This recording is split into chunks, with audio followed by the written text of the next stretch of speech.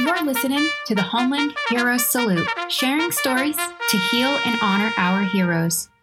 This podcast is brought to you by the Homeland Heroes Foundation and produced by DairyCam. This podcast sometimes deals with mature content that may not be suitable for a younger audience and could be triggering for some individuals. Discretion is advised. The views expressed by our guests and others are solely their own. No views expressed in this podcast represent any of the uniformed services, the Homeland Heroes Foundation, DairyCam, or any other organization. We are joined again by Thea. To hear the first and second part of Thea's story, you can go back and listen now to our previous episodes. Once again, before we get started, I'd like to begin this episode by saying that this podcast sometimes deals with mature content that may not be suitable for a younger audience or triggering for some individuals. Discretion is advised. All right, welcome back, Thea. Hello. Thanks for sharing your story so far. It's been incredible, honestly, to listen to. Hey, Definitely, I got to listen. That's true. That is true. So this last little bit, we're going to talk about reacclimation to civilian life. You've kind of talked about it in the first and second episodes, kind of where you are now, which is a very good place, I would say. Yes. You've dealt with a lot and you've come through on top, which has been, I think, absolutely incredible. So how long ago again was it that you got out of the military? I got out in February of 2014. So almost 6 years. I can't believe next year is going to be 2020. Wow. It's been 6 years. Holy crap. Yeah. Wow. Almost as long as you were in. Just about. Yeah. Wow. It sure has. Crazy. It's crazy how it happens like that. It really, Life. yeah, I just really started living life about 4.5 years ago, though. So I'm just going to count that time. Relate to that. What were some of your biggest challenges reacclimating to civilian life? For me personally, my home is on the West Coast, and because of my ex-husband getting primary custody of our kids, as well as getting kicked out of the military for the whole Lackland sex scandal stuff. He got out of the military before I did. So he took my kids from Texas and he moved to New Hampshire. For 4 months, he was here with the kids. I was able to fly up here and see them twice. I had a dirty UA, and I was trying to battle it with a med board, and I'd been going through that for about 8 months. I was trying to get leniency because of what I'd been through with my ex-husband. And that's the time frame when I was sitting in the corner office in the basement, no window, doing data entry. And it finally came, I came to a point where I stopped fighting the battle. I told them I'm done, kick me out. I don't give a crap. I'm done. And 3 days later, I was out. So I packed everything I owned up into a U-Haul, and I threw my SUV on a trailer in the back, and I drove all the way from Texas to New Hampshire in about 13 hours. And I got here not knowing a soul in the world except for my ex-husband and my kids. It was the middle of winter. There was 10 feet of snow on the ground. The place that I had leased, it was, over phone calls and online. It wasn't ready yet. It was, I didn't have anywhere to go. Luckily they put me up in a hotel. But I didn't have, in the military, everywhere you go, you have a new family, and you get out and you don't have anybody. And I mean, I wasn't home. I had nobody to help me move in. Luckily, since I'm a cute girl, there were the people that were shoveling the snow, and they actually came and helped me move all my stuff inside. I got so lucky, not having family or friends or support or the VA, or because of the way that I got out, I didn't go through TAPS. I didn't get set up with anything. I was given papers, and 3 days later I left. That was it. There was nothing else. And so no transition assistance, no VA benefit briefings, none of that stuff. Nothing, not a damn thing. Yep. Just the feeling alone, that was, and also the other part was that there's no structure out here. Like there's no, things are disorganized and they're messy, and there's nobody that's held accountable, and there's no, it's weird. It was weird. It was very difficult for me, because when I got out, I became a service advisor at a car dealership. Being that I destroyed my body in the military, I couldn't really be a mechanic anymore, but that was the next best thing. And I just remember the shop, like the way that people keep their tools, and they'd show up late for work, and, be eating out on the floor, just all these things that just seemed so wrong to me. And it made me uncomfortable, actually. It really made me uncomfortable. I don't know that I've actually adjusted. It still makes me uncomfortable, to be honest. I don't like it. I like order. Yeah, there are some things that are going to be hard to let go of, and rightly so. Sometimes there's really no need to let go of them. So yeah, no, you're right. You're right. There's nothing wrong with having everything in order. When was it that you reached out to the Homeland Heroes? During my military career, on top of all the injuries that I have, I had a crown that needed to get replaced. And I just so happened to get lucky enough to end up in the chair of a prosthodontic. And he was a captain going through his training. And he asked me if I would be interested in having a full mouth reconstruction. Due to using methamphetamines for 8 years, my teeth were completely fucked. And I was like, hell yeah. So for about a year straight, between my hip getting fractured and my mouth getting redone, I was on pain medication for just about a year straight. When I went to Texas, I continued to do drug seeking through doctors. I'd get as much prescribed to me as I could. I would find them in people's medicine cabinets. That's how I ended up popping dirty on a UA. But then I got out, and there was no doctors. I didn't have any friends. I had no way of accessing it. However, in New England, it's the heroin epidemic, and it didn't take me too long to have that come across. I ended up addicted to heroin, and I was lucky enough to be given the opportunity to go through a 6-month inpatient rehab program in California. And so I did that. And during that time frame was when I finally got actually correctly diagnosed, and we started playing with medications to get myself stable. And it's still like that. This is 4.5 years ago. When I came back, I had nothing. I had pretty much sold everything I had to go to California. I wasn't going to put it in storage. And so I didn't have any furniture. I didn't have a bed. I didn't have anything else. And I got connected with the VA, and they gave me contact information for Easter Seals, which is another organization. And Easter Seals, they connected me with Julie for furniture. And so I reached out to Julie, and it's been history ever since. Me and her, we connected instantly. She's an amazing person. What she does is incredible. It makes me almost cry. So when I talked to Julie, me and my kids were sleeping on an air mattress, and I asked her for beds for my kids. And not only did she provide beds for my kids, she also gave me a bed.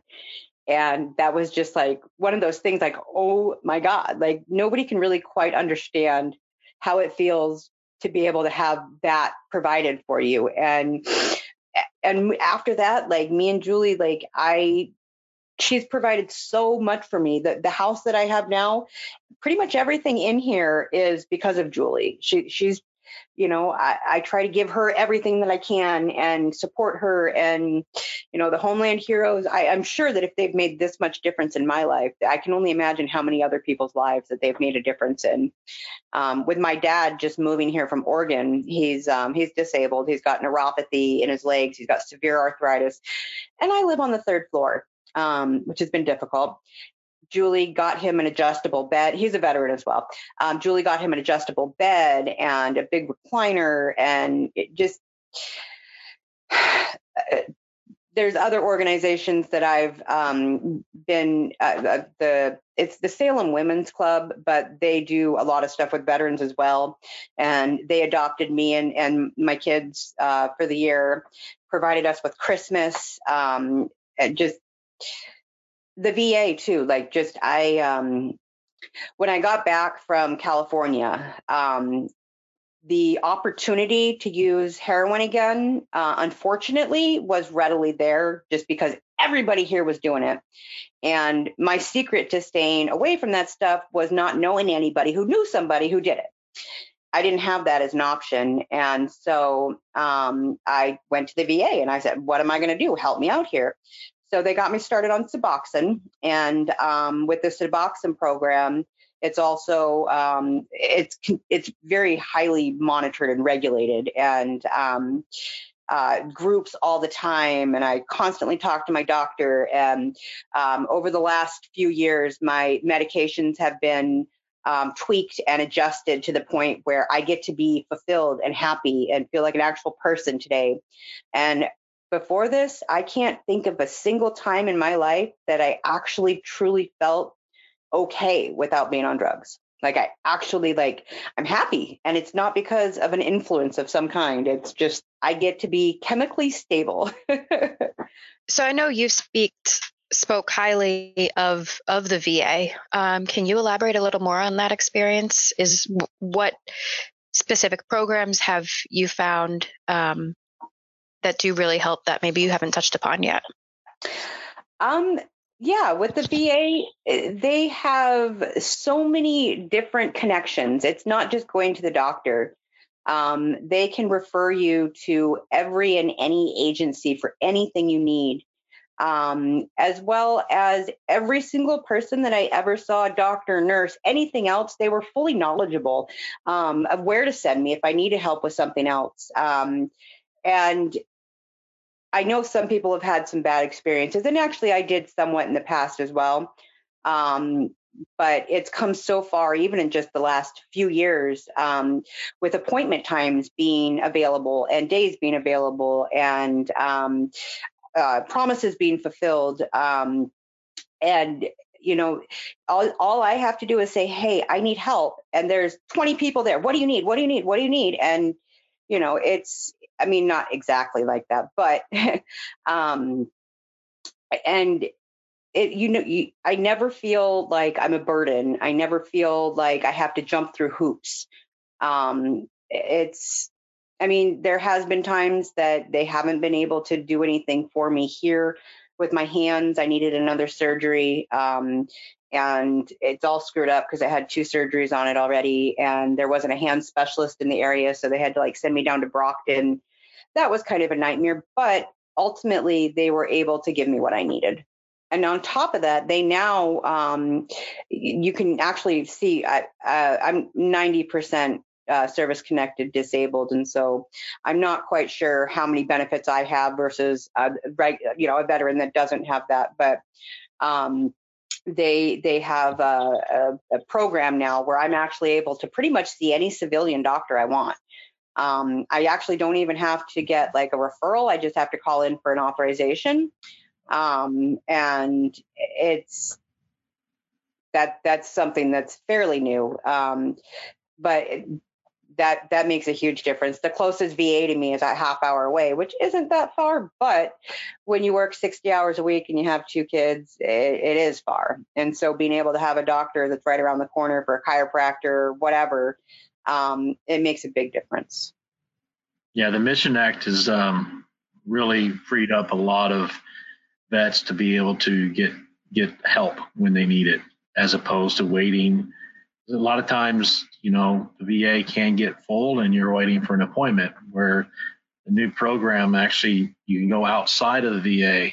I see an orthopedic specialist about 30 minutes from my house, as opposed to driving over an hour to the VA. And they're top-notch orthopedic specialists, which is really awesome. Yeah, no, absolutely. It definitely is a lot different than it was before, and it is so much better. Even just being able to go to an urgent care close to me versus even if I had to go to the emergency room, unless I was about to die, I had to call in for an authorization, or I had to go all the way out to Manchester to go to their urgent care for them to send me to a hospital or whatever the case might be. And so, yeah, it is absolutely wonderful. Could either of you elaborate for those that might not understand like what the VA does? And Dave, you mentioned I think the Mission Act. Can you elaborate a little more on what that means for veterans and people in the military? It's a program that allows people who are 40 miles or more over from their VA to actually receive care within their community from a doctor or a specialist in their community, rather than have to travel all the way down to the VA. It's just a means of getting. A lot of times, it allows them to get faster care as well. So prior to this, veterans weren't able to get care unless they had possibly like maybe private insurance or something like that. They had to go to the VA. Is that correct?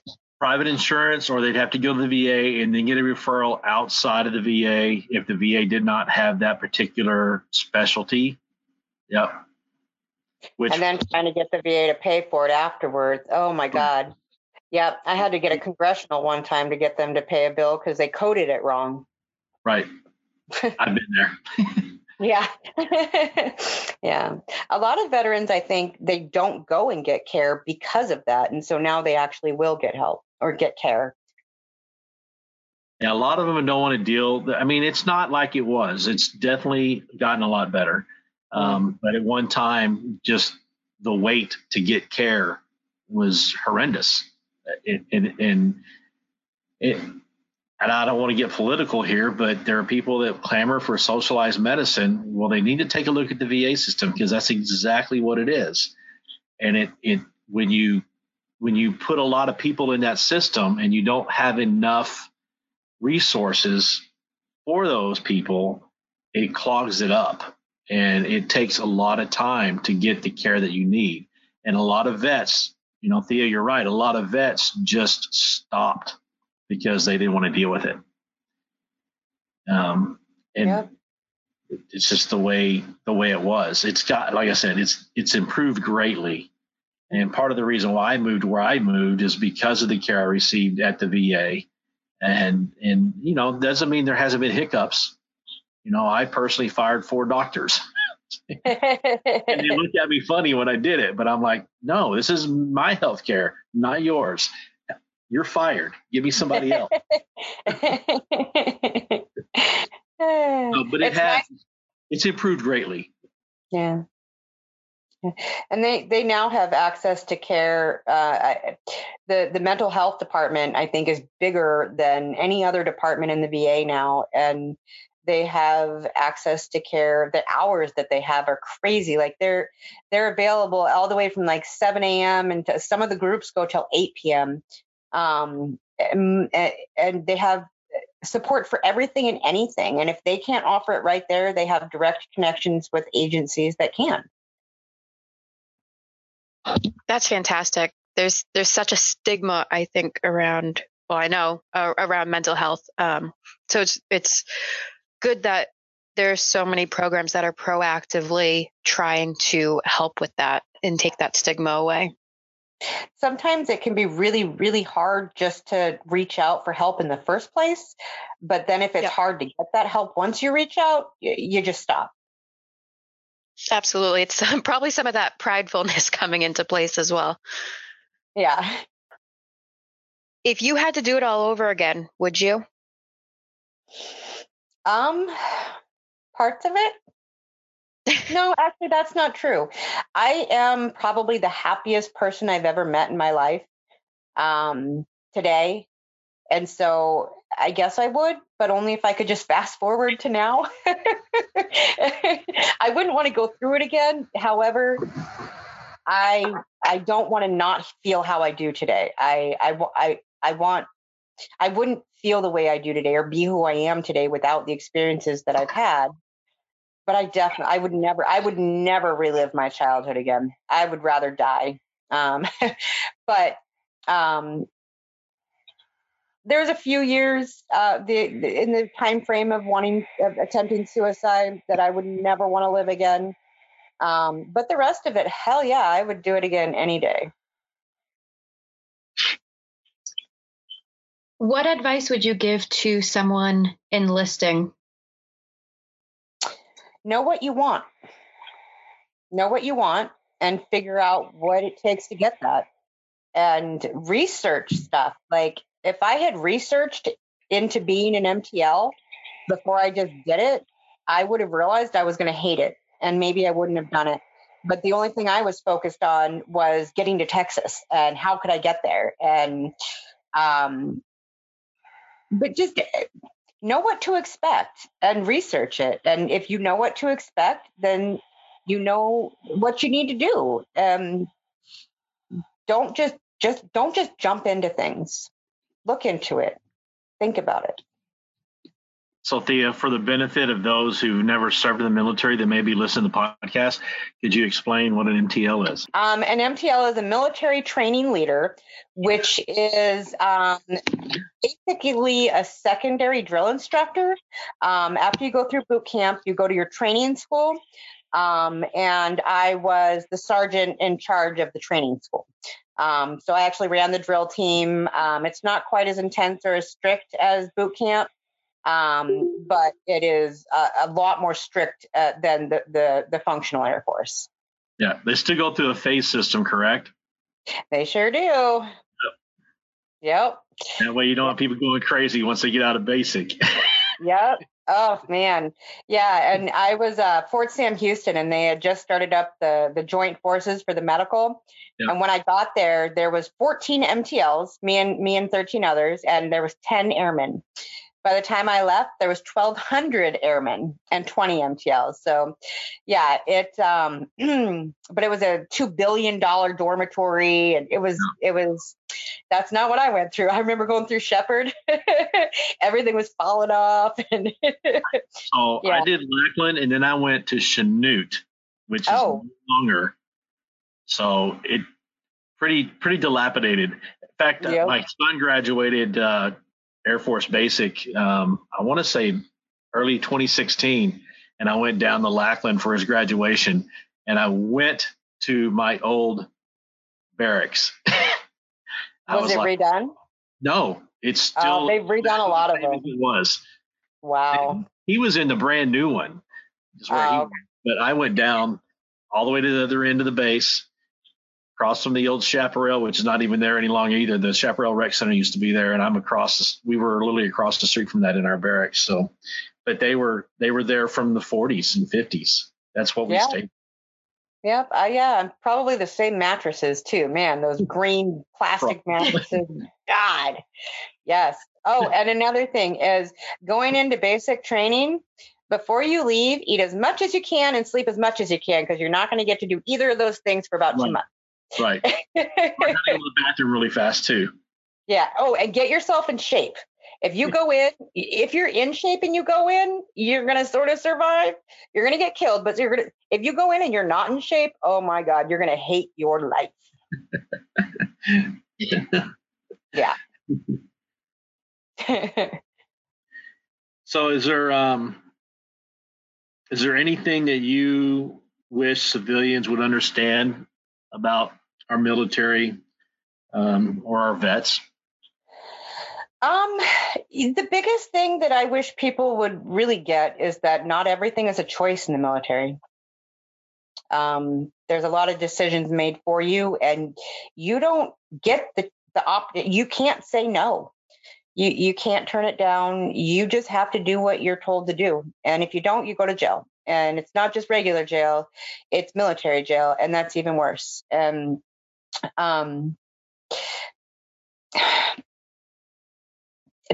the biggest,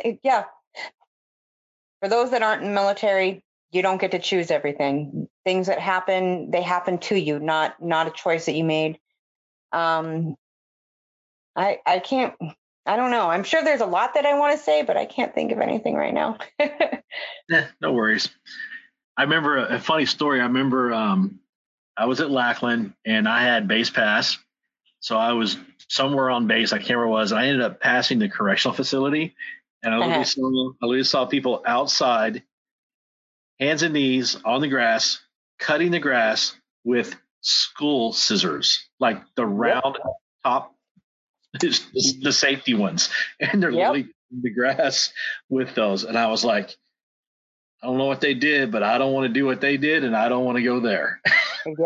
Yep. And in the regular world, they could never make somebody do that. In the military, they can make you do whatever they want. So don't think you have any power or control, because you don't.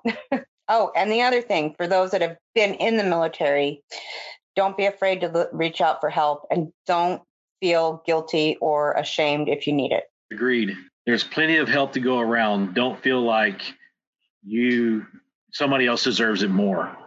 Exactly. Yeah. Just as much as anybody else does. Yep. And your experience when you get help will help somebody else. Exactly. And you should never compare your experience with anybody else's anyway, because we're all individuals. Yeah. Yep. Absolutely. Absolutely. Is there anything else you'd like to share that we might have missed? Not that I can think of. No. Of course, I'm going to think of 10 things later, but how it goes. This has been, I think, an incredible insight into how different everyone's experience in life is. And secondly, how different your experience is from each individual in the military. Yeah. Yep. Absolutely. So definitely, I want to say from the bottom of my heart, thank you for your service. Thank you for coming on today and sharing your story and being so open with us. It's an incredible journey that you've been on, and I'm so happy to have met you, and hopefully sometime I can meet you in person. I'm sure Homeland Heroes will probably paths will cross at some point. But yeah, Dave, anything else you want to say before we jump off? I appreciate your time as well. Thank you for your service, one veteran to another. I hope at some point we might be able to meet. There's a few things that wouldn't mind talking about offline that I think would make sense for both of us. But just on experiences and life in general, so to speak. But I really appreciate your time. You're being willing to be open, transparent. Not many people want to share the good, the bad, and the ugly of their lives. And like I said, the people that typically do are the ones that you typically should look for leadership. So I appreciate that. Absolutely. Thank you so much. It's an honor to have gotten to do this. And thank you for your service as well. So that concludes Thea's story. Thank you for joining us for the last part. This podcast is brought to you by the Homeland Heroes Foundation, an organization dedicated to the reacclimation support of active duty service members, veterans, and their families in their time of need. To learn more, visit homelandheroesfoundation.org. Thank you to our production team at DairyCam, creating connection through story for a better world. Learn more by visiting dairycam.org. Thank you for listening, and make sure you subscribe to the Homeland Hero Salute wherever you listen to podcasts.